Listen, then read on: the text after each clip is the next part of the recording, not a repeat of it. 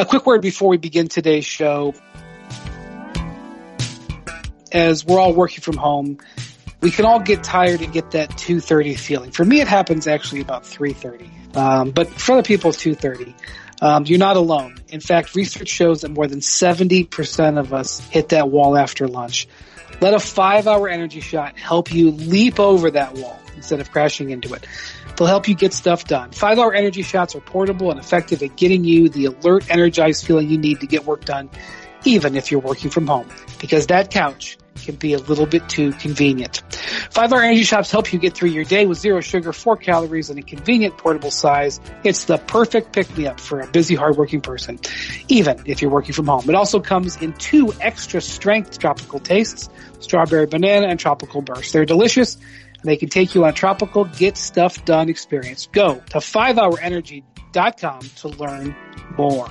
And 2 people get stuff done, Adrian Wojnarowski and Doris Burke. This was some episode of the Woj Pod that came out last week.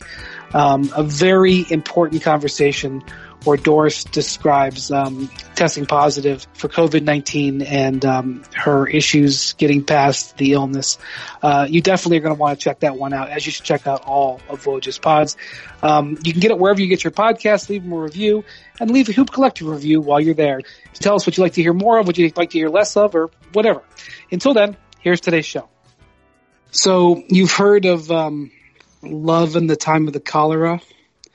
Well, in our neighborhood, we have love in the time of COVID-19 happening.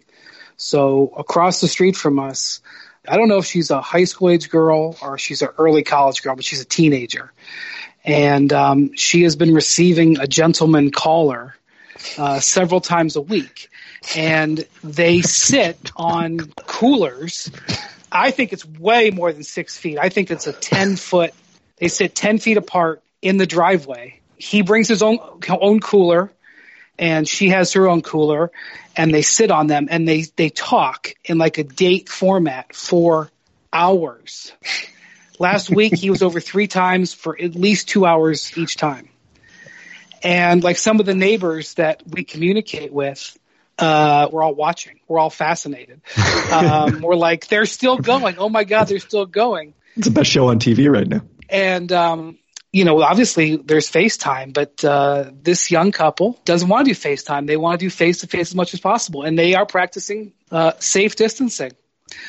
It is a sight to behold. It is uplifting. We are waiting to see if the gentleman did not come over the weekend. Maybe he'll come next week, or maybe it's over. Maybe it didn't work out, but it's love in the time of the coronavirus. That's what's gripping our street right now.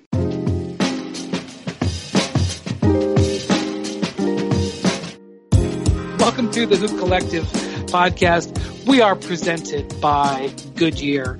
We talk about the NBA. Joining us from Southwest Florida is Bobby Marks, practicing social distancing, not going on the beach with a bunch of people like in Florida. Right, Bobby? Right, Bobby? Right, Bobby? No chance, Brian. I haven't left my house I left my house to teach I was telling Kevin and Andrew that I've neglected to teach my kids how to ride a bike, and I finally caught up to me 13 years later. So that's what I've been doing the last 2 days outside our house here. So we've not broken the rules. Sounds good. And I know Kevin Pelton in Seattle, where it's a very serious situation, I'm sure. I hope you're healthy, and I hope you're safe, and everyone there is safe as well, Kevin. Yeah, so far so good. Definitely taking everything very seriously, and have been for a while here. Right. Andrew Hahn is in Los Angeles, and he'll be bothering us, I'm sure. So, Bobby, you have a humongous document that is ready for the NBA junkie who has time on their hands. Oh, by the way, there are quite a few of those type of folks here dropping this week, which is your off-season guide, because this is what teams have to start doing. Even though there's a season left to do, they have to start planning their off-season, and you go team by team. And before we talk about some of the teams that are interesting, or especially interesting to you, that have had their situations all complicated by this unfortunate event, in talking to people, are we going to see any significant free agency whatsoever in this offseason, whenever that offseason is, whether it's this summer or this fall or anything like that? I mean, do you anticipate with all the uncertainty that's happening that we are going to see big long-term contracts signed by anybody, even the few stars who are going to be up? I don't see it. I even think, guys, that player options, the likelihood is that players are going to opt in, right? Especially if you are Gordon Hayward, who's got a $34 million number, even possibly DeMar DeRozan and Andre Drummond, players like that. I think we might look at a 90% grade on player options here. But no, I mean, we'll wait to see where the cap goes. But I think we might have even though this free agency will be extended, and we don't know when it will start, but it could be probably one of the most quietest ones that we'll see in a long time here. Let me remind people of a guy who's got a player option out there who we haven't talked about or paid attention to at all. Anthony Davis has a player option. What do you think will happen? What do you think Anthony Davis is going to be looking at? It's certainly not the time to sign a 5-year deal with the Lakers. The numbers probably won't make sense. Well, yeah, I mean, I think a lot will depend on what happens with the cap, right? I mean, Davis is 30% of what the salary cap, if the cap comes down, drastically, which I'm not anticipating. It would certainly might even behoove him to opt in possibly, or maybe do a 1-year contract and wait into the summer of 2021 here. So I think it was kind of a layup that he was going to opt out and sign a bigger term deal or even a short term deal and play it out for 2 years like Kawhi did and Paul George and look to get to that 10 years of service. But I think everything is will be on the table when it comes to Anthony Davis here. Kevin, so if the salary cap, if we have a BRI, basketball-related income crash, and the salary cap might come down, and they may have to make some tweaks to the CBA. But what do you think we're going to see in free agency? Yeah, I mean, I think my general expectation right now is, this is something I've heard other people mention, is that the default may be to try to negotiate to a position where you keep the salary cap where it was this year instead of having it decline at all, because, that would create so many issues in terms of the luxury tax, like you're saying, and for players hitting free agency this time. And I think I'm hopeful that the Players Association learned from what we saw with the cap spike, which was a different situation. But, basically it meant that the luck of the draw was really important for free agents. If you happen to be a free agent in the summer of 2016, you got paid and you're on some of these long-term contracts that have proven unpalatable that are just coming to an end now. But then if you came up for free agency 2 years before or 2 years after, then you didn't get in on that same gravy train as everyone else that was a free agent in 2016 did. So I think the Players Association has an incentive to try to avoid that and minimize the shock to a system and make it so, maybe there's not the $6 million jump we expected this year, but that there's not a steep decline, which would then presumably be followed by another spike in 21-22 because of the fact that BRI would be more normal in the 2021 season. That's a lot of legalese there, Bobby. I know you understood every syllable of it, but basically, the union famously rejected the smoothing proposal to smooth the spike. But if we were looking at a drop, they might smooth it. They might smooth the drop after not smoothing the spike. So one of the teams that you have talked about as really being fascinating to you with what's going on is the Milwaukee Bucks, who are really hoping to get a chance to play for a championship this year. But I'm just going to bring up right off the bat. Let's take out what the Bucks do in the postseason, or if there is a postseason.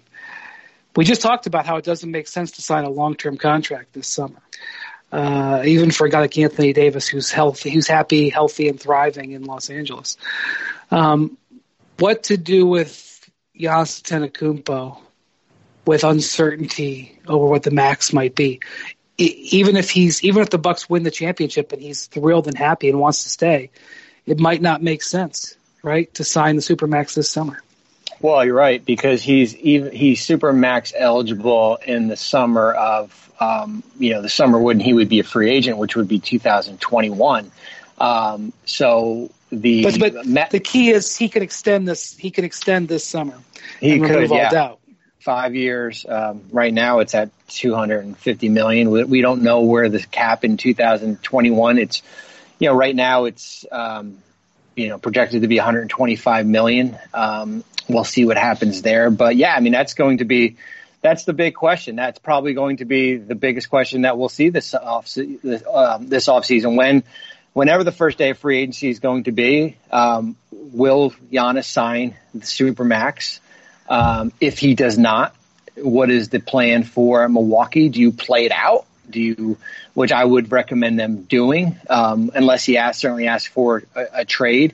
But that's the hot topic there as far as with the Bucks. So Kevin, the thing is, it's not so much whether Giannis would want to sign an extension with Milwaukee. It's whether it's fiscally responsible to do so. And again, let's just play this out. Let's say we come back for some sort of playoffs. Milwaukee wins the championship. We have a virtual parade. Giannis is the MVP. Everything is going great. He's in love with the city. He is envisioning building his dream home along Lake Michigan. He is a new father, and he wants to. I could go on and on here.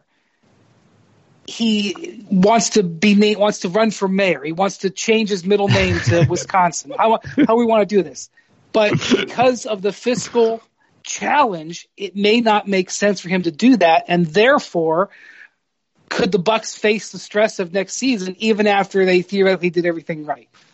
Well, so I think the good news for the Bucks is, he's not going to be able to sign for more by waiting to go to free agency for that season than he would by extending, because it's going to be set based off where the cap is in 2021-22, not where the cap is next season. So, that's probably not going to be dramatically different depending, again, on what happens with smoothing than it would be, the year after that. One question I have for Bobby, I've never really thought about this because of the fact that the idea has always been when you get the Supermax, you want to lock in for as many years as possible. Is there a minimum number of years that you could possibly sign? Has to be 5. Okay. That's it. 5 or nothing. Huh. Yeah, unless you're, certainly guys who have extended, right, have added on, but those were, I think Damian Lillard added on, right? What did he add on? 3 years, I believe. I think because he had 4 years. Yeah, so it could be, the total years remaining on your contract here, but with Giannis, it would be, an additional 5 years there. Mm-hmm. Yeah, that's a tougher sell. Yeah, the Bucks have other questions though, Bobby, that you've highlighted in your report. They've got a fair amount of free agents and other situations. What's some of the things about Milwaukee that you're going to be watching other than Giannis? Well, I mean, they're going to be, and it's we're going back to finances here as far as they've made it a point last summer to stay away from the luxury tax, right? When they did the Malcolm Brogdon trade. They're going to be certainly restricted. They've done a really good job putting that bench together. And I think you've got free agents like Kyle Korver and Pat Connaughton, Wesley Matthews and Robin Lopez to have player options. Marvin Williams, you picked up at the buyout, is a free agent here. As far as how do you kind of patch together that bench, which has kind of been a strong part here. They do have, they've got the 19th pick in the draft right now, which is Indiana's pick, and then Ersan Ilyasova's got a non-guaranteed. So, what does that maybe get for you? But they're going to be restricted, guys, as far as what they're going to be able to do as far as with that bench. So, another team that you have highlighted is you think is going to have a fascinating summer. Whenever we get to that, even if it's a fascinating fall, are the Brooklyn Nets. They don't have a permanent coach right now. One of the things that happened right before the break was Kenny Atkinson parting ways with the Nets. Bobby, I believe they've telegraphed that they intend to try to use of their young talent to acquire a third star along Kyrie and Durant. Now, we could enter a healthy debate here about whether Karis LeVert is that third star, and they may make the decision that he is. But my feel at reading the tea leaves, paying attention to what Sean Marks has said, and also being aware of some conversations that they had at the trade deadline, which was some sticking the toe in the water of some things, I think that they are going to swing for the fences whenever the offseason comes, and they're going to have to potentially hire a coach that's going to help them do that. What are some of the things that they're looking at in what could be another pivotal offseason for them as they get ready to come online, so to speak? Well, I think that, of course, the coach is the first priority, and, whoever they hire, you are inheriting, you basically pushed your chips into the middle here. I mean, this is kind of a roster that, is expected to go pretty far here, but you're looking at, you have got the free agency of Joe Harris, right? Another guy out there that, before, the economic downturn here was looking at probably north of $14 million.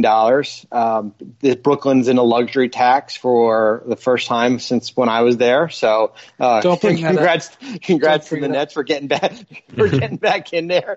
I think the interesting thing, guys, is going to be what they do with Spencer Dinwiddie, because he's got a player option for 21-22. He likelihood $12 million. $12 million on that. Yeah, he's extension eligible in December to add on a few more seasons here, but at a low number.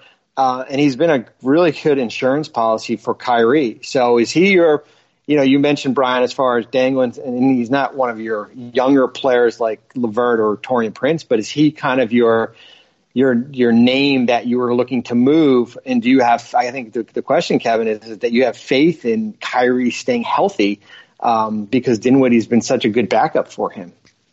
That's a really good question. I mean, he's missed extended periods now, multiple seasons in a row. So I think that has to be a big question. I mean, I think that's one of the disappointments of this season is you didn't get more of a chance, though, to see how well do Kyrie and Spencer Dinwiddie play together. I think the numbers were pretty good, if I recall correctly, when those two guys were on the court together in a pretty small sample. But, that's the other question is, for Dinwiddie and Karis LeVert, how well are those guys going to play if they're the third option offensively if you're playing them alongside Kyrie and KD, which obviously they never would have had the chance to see them with Durant this season, but not as much time with Kyrie as you expected, particularly because LeVert had an injury of his own. So, Kevin, let me ask you this. Let's say they make – I think Bobby brought up a good point, and that Dinwiddie, not only is he pretty valuable at his salary number, but he's But he is a great backup option for Kyrie, or starter option if he's injured. If you have LeVert and Jared Allen, I feel like those are their two best young assets. Do you think that's the type of package that you could acquire, could be the basis for going big game hunting, going after, let's say, Bradley Beal, should he become available? The big name that a lot of people are still waiting for is whether Drew Holiday would ever become available in New Orleans. Like, is that the type of package that you could get that? Or do you think LeVert is the type of guy you'd want to hold on to because you probably couldn't trade him for a player necessarily that is on his type of contracts, who's got his type of talent? Yeah, I've never been a big LeVert believer. He hasn't had average efficiency in terms of true shooting percentage since his rookie season in the league. And even this year when he's hit 38% of his threes, far and away a career high, his efficiency still overall is not very good because he's only made 43% of his three-pointers. So to me, he's more of a volume scorer that would be useful on a team that, was in need of offense, was light on star power, and that definitely doesn't describe the Nets. I don't know if it would describe those teams either, but the sense I get about LeVert, and I'd be curious if you guys agree, is that there's kind of a wide spectrum of opinions about his ability in the league, that there are a lot of people that are really high on him and do think he has star potential. And Bobby, the contract that he signed last fall, he's coming off a couple of big injuries, including that, really rough ankle injury last year. I can understand why he locked in when he did, but it was deemed as a good value contract. Not only trading for him, but trading for his contract would have value too, I would think. Well, you're right. I mean, he's got 3 years guaranteed at $16.5, $17 million. That's a high value contract, and for him, so yeah, you're right, Brian. I think locking into that number when you've had so many injuries at Michigan, His first 3 years in the league, he had been injury plagued here, various different injuries. He was hurt this year for most of a good chunk of the season. So that's a good number as far as if you're looking for a team. That's not a dead weight contract. Yeah. One of the things that has been expressed sort of through the grapevine, that's the way I'm going to say it to protect myself from the aggregators, is that Durant and Irving would like a blue chip coach. I don't know what this says about the way they felt about Atkinson, but they want a big name coach. Now we can debate on what big name means. Who are some of the candidates that you think have a good opportunity there, Bobby? Well, I mean, I think you look at guys who are not working right now, who have established backgrounds.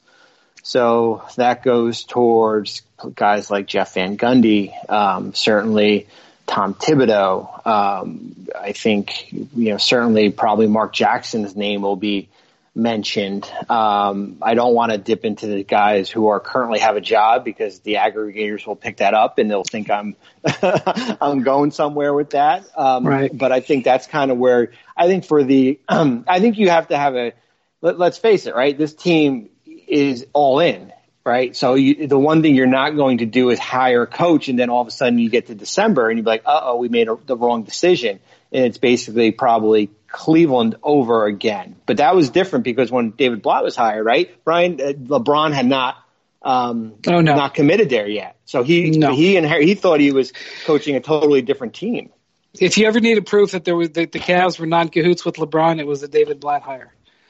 Well, is this where we bring up Ty Lue's name as a possibility? Oh, Ty Lue also. Yeah, there you go, Kevin. Who is working but is an assistant. That's true. Let me ask you this. Now, I just want to point out that you mentioned Tom Thibodeau. Thibodeau, all roads lead back to Team USA, right? Thibodeau was an assistant on some of those teams, and I believe was an assistant with Durant and Kyrie. Even though he's never directly coached them in the NBA, there's that connection with Team USA. Thibodeau, I believe, is going to be a candidate for the Knicks job as well. He has been long represented by CAA, who Leon Rose ran the CAA basketball division, and Wes Wesley was one of his first clients, I believe, was Tom Thibodeau. And he became a coaching agent about a decade ago or whatever it was. If you were Tom Thibodeau and you had an opportunity at the Knicks job or the Nets job, how would you decide which you were more comfortable in taking? Well, I don't know if I'm excited about either of those. I think it's kind of like, what are you looking for, right? Are you looking to try to get onto the mountaintop as quick as possible? Then I think it's probably Brooklyn, right? Because they give you the best chances. They probably give you the most heartache, or as far as the pressure to win every night, it will be high. I think if you are looking to develop your own team into the way you see it and have your imprints all over it and putting a roster together, it's probably the Knicks. And you probably have a little more of leeway to do so.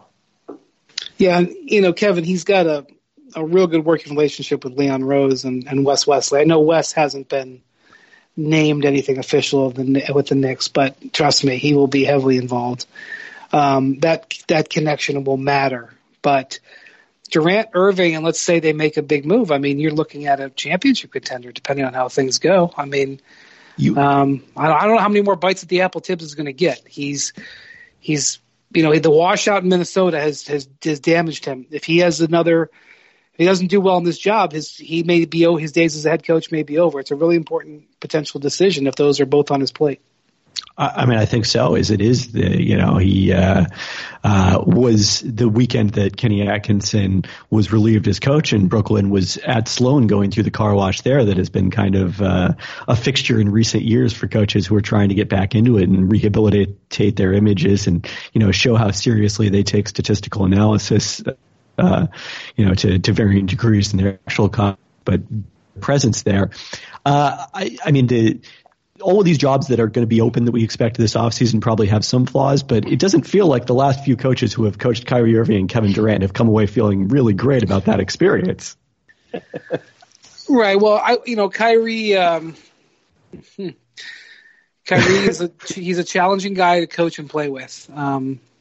Just the way it is. There are going to be a lot of rewarding nights. There's going to be a lot of hard nights. I think we know that. I think, in all honesty, if you're the Nets, you got to make all your decisions based on Durant, because Durant, in my mind, is the better player between the two, assuming he returns to generally the same type of quality. I have no reason to believe he wouldn't.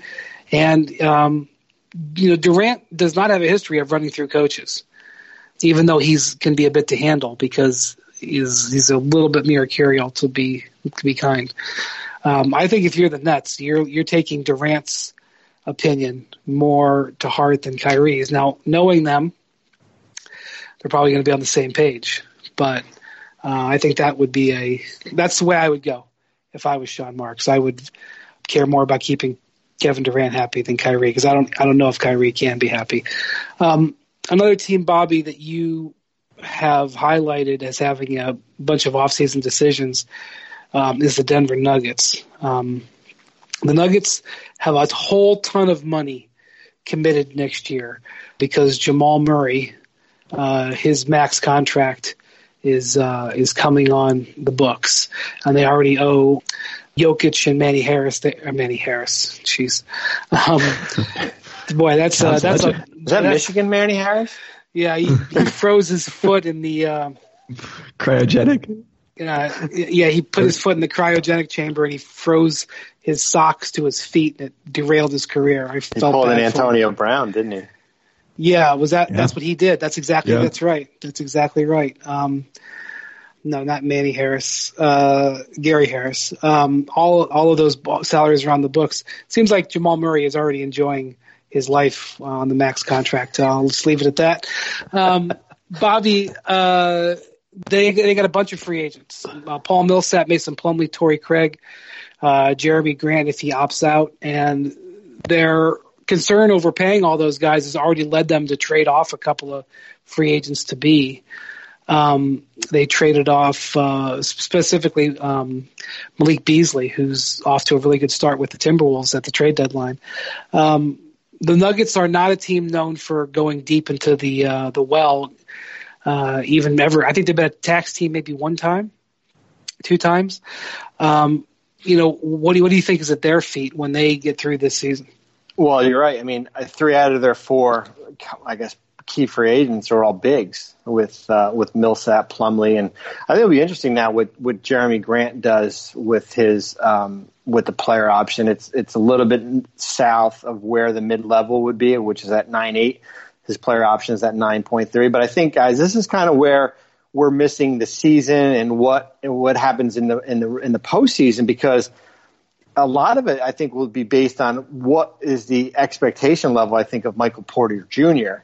as far as do they see him as a low-cost option to replace, maybe Millsap. Plumlee's a little bit of a different position here, but to kind of go in that direction. And I think the playoffs would give them a barometer as far as where they are. But, they've got $115 million guaranteed in salary, including the Jeremy Grant player option. And you're right, Brian, this is a team that's, hovered around the tax all year. They're right $1 million below it. I don't see them bringing all 4 guys back and blowing through the payroll here. No, I think that seems very unlikely. I mean, one thing that could be good for them is, what's the market going to be for a backup center like Mason Plumlee? We haven't seen those guys do particularly well in free agency in years past, even when times were good. So, if nobody has cap space this summer, I feel like that's a position that could particularly get squeezed. Well, you're right too, Kevin, because I think what's going to happen, and we wrote about it a little bit in February after the deadline, is that the mid-level exception is going to be like the priority exception, right? I mean, with so many teams, few teams with cap space, and these numbers might go down a little bit further, that teams that are having that $9.8 million exception, you might be able to go get a guy who was looking for $15 to $16 million, or you can probably split that up into two guys that were looking to get 10 each.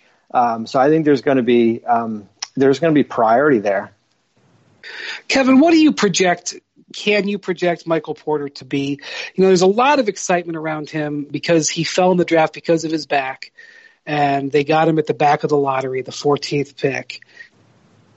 And a lot of people think he's got a future star written all over him. But Mike Malone, and maybe it's because they have a team that's competing for something, but Mike Malone has not shown a heck of a lot of his. Put it this way, the excitement hasn't necessarily transferred to the coach because he has yanked him. He was very slow to put him into the rotation. He's yanked him from the rotation time to time. He's kept him coming off the bench. He's only averaging 14 minutes a game. Obviously, he's playing his first year coming off a back injury. I'm not expecting him to average 20 and 10. But there's an extraordinary belief that this is going to be their next star. Do you believe that's warranted? I mean, he's hard to project if only because of the fact that we don't know what his health situation is going to look like. And, to some extent, his role probably has protected him that he's not playing as many minutes, not putting that kind of wear and tear on his back. But, yeah, I mean, this is someone that people thought was going to be a dark horse contender for Rookie of the Year this year. And, well, he's played at that level when he has gotten an opportunity.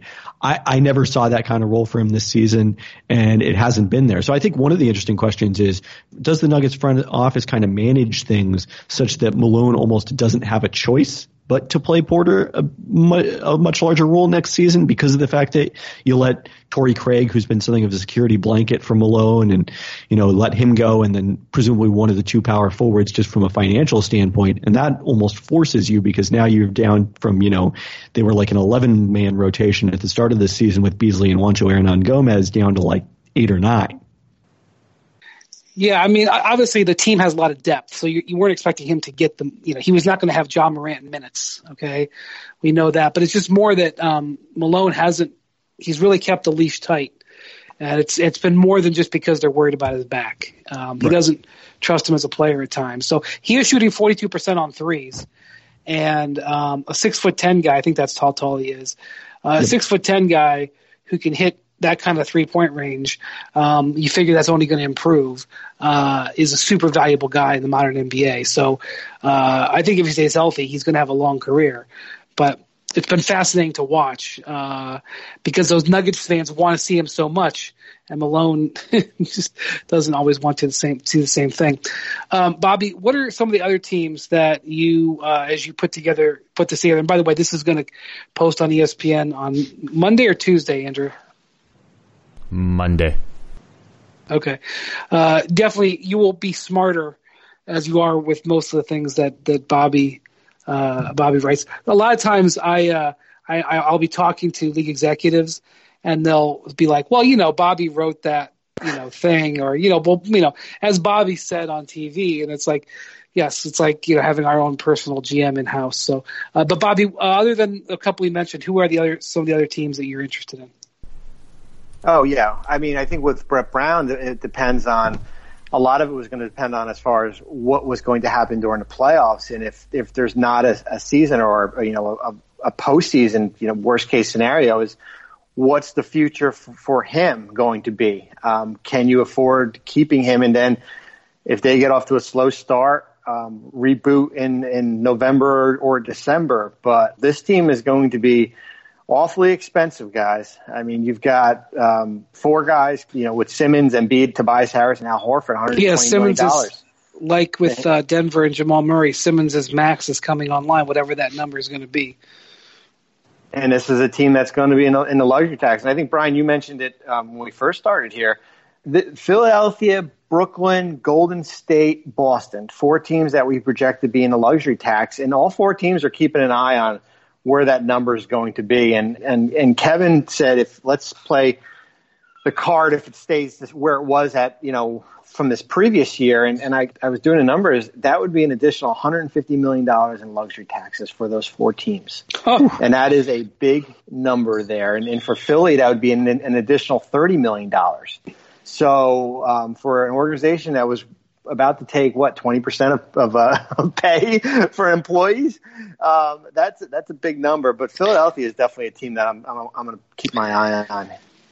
Philly, Kevin, if you've listened to this podcast, you've heard me say over and over that a team that is that good at home, as they were during the season, has a fighting chance to do anything in the playoffs. They were 29-2 at home when the league stopped.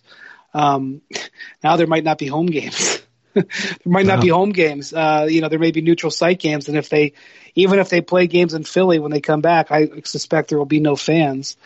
Bad news for Philly. I guess the good news is Ben Simmons, the back injury was severe enough that it was season threatening. I believe, by the way, I've got my own internal belief that it's going to be a 4-month delay. My belief is we're coming back in July, again, with the hope that we flatten the curve and that the country gets past it. That goes without saying. But, giving Ben Simmons 4 months, that's kind of the good news, might really help his back, assuming he's healthy overall. But that was not good news that they potentially lost their home court advantage in this whole thing. And, amongst a lot of other bad news. And then they're going to go into a summer where they have some huge decisions. Yeah, I mean, I feel like with Philly, other than the coaching question, I mean, obviously, there's McMahon has been repeatedly raising the idea that they might trade one of Embiid or Simmons this summer. And I think that if you have an abbreviated postseason because of the delay in the season, it becomes a lot harder to make that decision that quickly, which I don't think would be a good idea anyway, but it becomes an even worse idea in this standpoint. That's a really good point. I mean, before we ran into a pandemic, that was one of the hottest things in the league people would talk about would be, will one of those guys become available this summer? And that question is not going to go away. It's eventually going to come to a head. And my guess, Bobby, is that if they do not have a successful postseason, before they would make such a move like that, they would probably see if a different coach could make it work. But it's something that I'm sure they've had internal discussions about. Well, yeah, I mean, the coach is, that's how it goes, right? I mean, it's always, from a front office perspective, it's the coach that goes because you're the ones who put the roster together, and so you're not going to fire what you put together. And usually in a front office, you think the roster is a lot better than maybe what it is. So I would be, I think Kevin made a great point, especially if things are shortened here. How do you gauge moving Simmons or Embiid based on a truncated, postseason when you might be playing, somewhere else outside of Philadelphia? So a team that I am now really, really watching is the Houston Rockets, because Tillman Fertitta, their owner, has been absolutely devastated by the last few months financially. Now, we are in a time where every business is taking a hit. Well, Tillman Fertitta has been hit on all sides. He suffered tens of millions, from what I understand, in losses with the collapse of his Chinese sponsorships with the Rockets in the wake of what happened last fall. His other businesses are restaurants and casinos. He recently had to furlough 40,000 employees of casinos, hotels, and restaurants, and now his NBA team is not operating. And the reason that Tillman Fertitta's situation is so perilous, for example, Mickey Arison, who owns the Miami Heat, his fortune is derived from the cruise industry, and obviously the cruise industry is shut down right now. So I'm sure that the Arisons are facing extraordinary headwinds, in addition to the Heat being shut down. But the difference is the way that Tillman Fertitta has financed the purchase of his assets, including the Rockets. He requires an enormous amount of money to service the debt. So I know this gets a little complicated, but I'm just going to tell you that according to, I think, Forbes, it was either Forbes or Bloomberg, he needs $250 million a year just to pay the debt that he's got on all of his assets.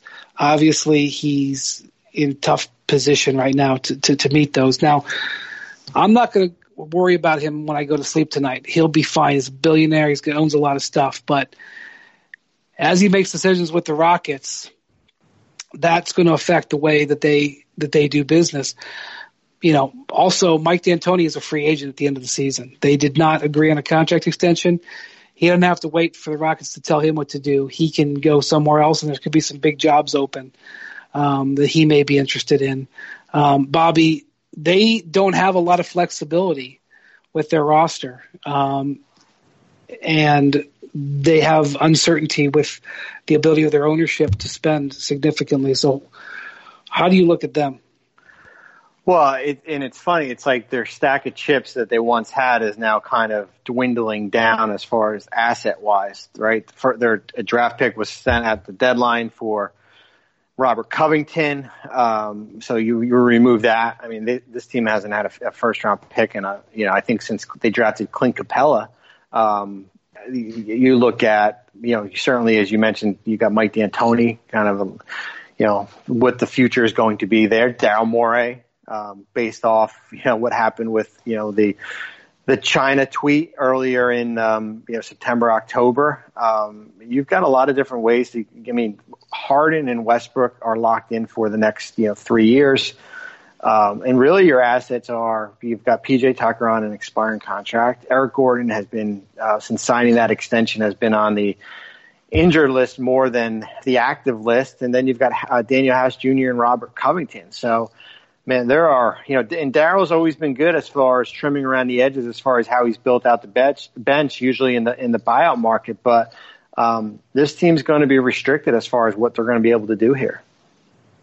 I mean, I think if we go back to that scenario we talked about earlier about what if the cap comes in next season or is set next season at the same place it was this season, in that case, just because of the giant raises in Westbrook's and Harden's contracts, the Rockets would basically be at the luxury tax before they even started to fill out the roster. So, they've said in the past couple of seasons that they've been willing to pay the luxury tax, somehow miraculously have avoided it. But if they're not going miraculously, on purpose. It's just a remarkable coincidence from what I understand. If they're going to avoid it next season, if there is in fact, no raise in the cap, then that's probably going to require them trading Gordon or, someone else, but Gordon would seem like the most likely candidate. Keep an eye on that situation. So we want to go to one of our listener call-ins. There's a hotline that we set up here where you can leave messages. Andrew Hahn, what is that hotline number? Andrew Hahn, what is that hotline number? It is 402-316-2955. There you go. 402-296. What was? I can't remember numbers. 402-316-2955. In the age of just everybody sending contacts, you never have to dial your phone. I've totally lost the ability to remember a 10-digit number. We'll put it in this podcast description. Okay. All right. So here is the question. What's up, Hoop Collective crew? This is Lucas calling from Greensboro. Hope everybody's doing well. 2 questions for you. What is your sense of the value of first-round picks as trade assets in this year's draft? For example, the Warriors are expected to have 2 high lottery picks. Do you think these will fetch some starter-level talent or even a star? Or are they better off hanging on to the picks and hoping they hit? Second question, what's on the horizon for my guy DeMarcus Cousins? I've heard some reports that he's still hanging around the Lakers and they seem to have a strong relationship. Do you think he sticks around in LA or is he just looking for the money or is he looking for success? So this is a pretty good question for Lucas based on what we just talked about with, trying to discuss the viability of picks if you don't have much flexibility. But Kevin, correct me if I'm wrong, but this is not seen as a particularly good draft. And I'm not so sure what picks will have in value of trades this particular draft.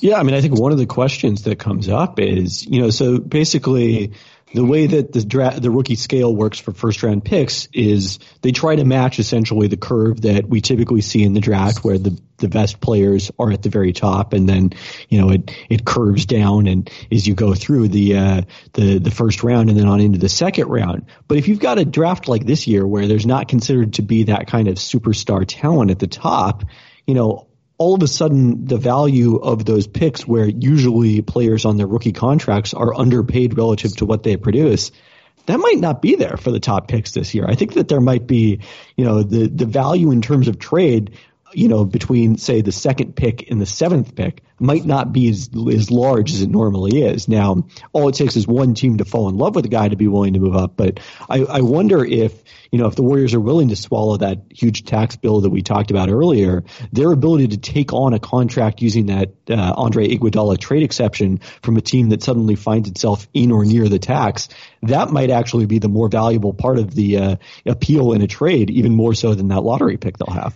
Yeah, Bobby, since Lucas asked us about the Warriors, when the Warriors cut their salary with all those moves around the trade deadline, one of the things that they said was, well, it was important for us to get out of the tax this year because we're going to use the Iguodala trade exception to acquire a major player for next year. $17 million, I believe, is that trade exception. And I assume it'll get extended, by the way. It's got like a July 5th. I'm sure that'll be extended, don't you think? I don't know. Oh, yeah. That's one of many things that will be bargained. Yep. Yeah.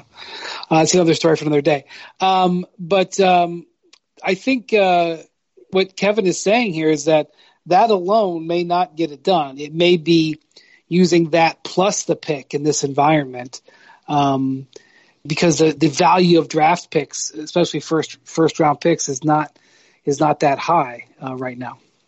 Well, and as you mentioned, they went under the tax this year, and they saved by doing so. They're not a repeater tax, so instead of paying $1.50 for every dollar if you're over in that $5 million bracket, it would have been $2.50. So saves them probably about an additional $25-30 million just by going under the tax. I think guys that they'll have a top 5 pick somewhere there. I think that Minnesota pick that they have in 2021, that's top 3 protected, probably has more value right now compared to maybe the 3rd pick in a draft or the 2nd pick in a draft this year. But of course, as Brian and Kevin said, unless there's a team out there that falls in love with a player picking up that high. Well, there is a possibility. One of the things I've talked to some agents about is, the players union and the owners are going to have to enter into negotiations about how to deal with this delay. And some of the agents have raised the possibility that issues that have been sitting on the table for a while could be brought into discussions, such as the one and done rule. Now, there is so many pressing issues that need to be dealt with that are where we sort of are a crisis, that entering that sort of complicated thing into talks would potentially be difficult, and that then may not happen. Having said that, we just saw Major League Baseball come to an agreement with its players union, and baseball has wanted to implement some significant changes to the draft. And guess what? There was a bunch of changes to the draft that were negotiated to this new collective bargaining agreement. And if I were the NBA owners, I would pay attention to that and say, wonder if we can start negotiating some draft changes. So potentially it increases the value of some picks in the short term. Just obviously it wouldn't happen this draft, but keep an eye on that. He also asked about DeMarcus Cousins. I think DeMarcus Cousins is looking at a make-good contract, even if it's for more than the minimum. I think after the series of injuries he's had 3 consecutive serious injuries on top of each other, with the Achilles, the quad injury, and then the ACL, all of which indicate maybe coming back and doing too much too fast which indicates he's going to even need more time to come back from this. Bobby, I mean, he's going to have a job in the league, but I don't think it's going to be for, quote, any sort of big money. No, I agree. I mean, I think he's probably, minimum to, maybe he gets a little bit more, but with some partial money guaranteed. But it goes back to prioritizing teams that have, the tax mid-level, which was right around $6 million, or the room mid-level, which is around 5, or the full mid-level around 9.8. Those are priority. And I don't see, DeMarcus Cousins kind of being a priority right now. I think he'll have a job, certainly, but not at significant money. Yeah, and Kevin, I would think that the Lakers are interested in keeping Dwight Howard around to see if they can squeeze another year out of him at this production level than they are about having a mystery with DeMarcus Cousins.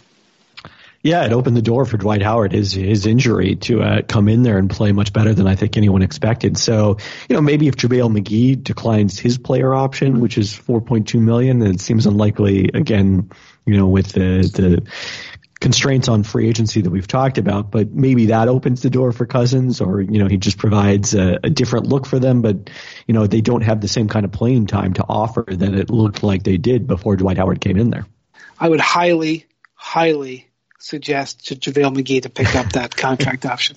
All right, Bobby, thank you so much for all your hard work. Definitely check out that story when it posts on Monday. Kevin, thank you, and please stay safe. Thank you, Andrew. Thank you, Troy, who is in Connecticut, still making sure that this podcast is operational.